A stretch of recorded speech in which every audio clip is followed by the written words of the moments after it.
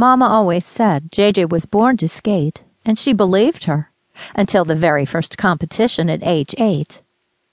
On that terrifying day, her mother helped her into a second-hand pink lycra skating dress, her first ever pair of borrowed white skates, so stiff they rubbed blisters into her heels. And she hit the ice, completely convinced that Mama was wrong. Just about the time JJ took her starting position, the sound of her coach's voice rang out. The words, "You've got this, JJ," sent little shivers down the youngster's spine. Or maybe it was the ice sending shivers down her spine. Nope, it was fear.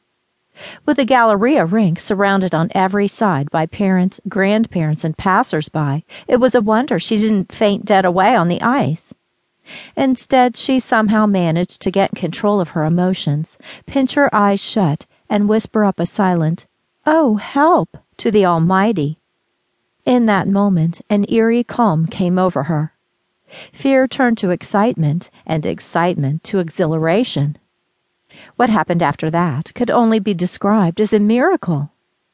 From the second the music started, JJ soared like a bird taking flight, the sharp edges of her blades singing and dancing across the ice as smooth as glass. And when the crowd started cheering, okay, it might have been her mom and grandma, giddy delight overtook her. JJ had found her sweet spot, figure skating, and vowed then and there to never give it up. But little girls don't stay little. They grow up and face reality. Bills, heartbreak, unfulfilled dreams. JJ would rather go back and face a dozen sprained ankles instead of the woes of adult life, especially in the fast-paced world of Houston's busy advertising scene.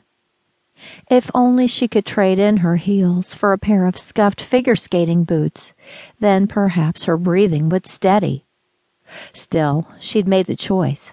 Hang up the skates, slip on the heels, head to the corporate office in her high-end suit, and wheel and deal with the execs who were ready to pay her serious money, far more than the kind she could earn, teaching figure skating lessons. Imagine JJ's surprise when her cell phone rang and her former skating coach greeted her from the other end of the line. 4 years of barely talking, and now a call? Must be bad news. She responded with her nerves a jumbled mess. "Anne-Marie, what's up? Everything okay?" "Sure, everything's great. How's it going?" Her coach's voice sounded as chipper as always. "Oh, you know, busy." JJ tapped her fingers on her computer keys, a nervous habit. I know. A familiar chuckle sounded from the other end of the line. "Always busy. So, you like the corporate world?" "It's okay. Hustle and bustle. I get to wear nice clothes, though." "Not exactly a hot pink skating costume and tights." "Nope." She glanced down at her stylish blouse and slacks, and then at the expensive shoes she'd just purchased last night after work. These days, the idea of a hot pink skating outfit seemed a million light years away. "Do you miss those days?" Anne-Marie asked, her voice carrying a bittersweet tinge. "Sometimes." The word slipped out before she could stop it. JJ missed the freedom of soaring across the ice, the cool, crisp breeze on her face as she spun, the exhilaration of landing double jumps. "Yeah, I miss it. I was in better shape when I was on the ice, that's for sure." "Oh, come on. I just saw you at the reunion 3 months ago. You look great. You're as fit as ever." "Thanks. Wasn't really referring to my size. I just meant I'm not as limber as I used to be, physically or emotionally.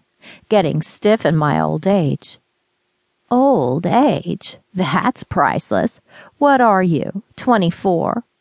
25, thank you. Almost 26. How quickly we forget." "Well, forgetting might have something to do with my age, not yours. Talk to me when you're nearly 60 like I am." She paused, and JJ had to wonder what she had up her sleeve.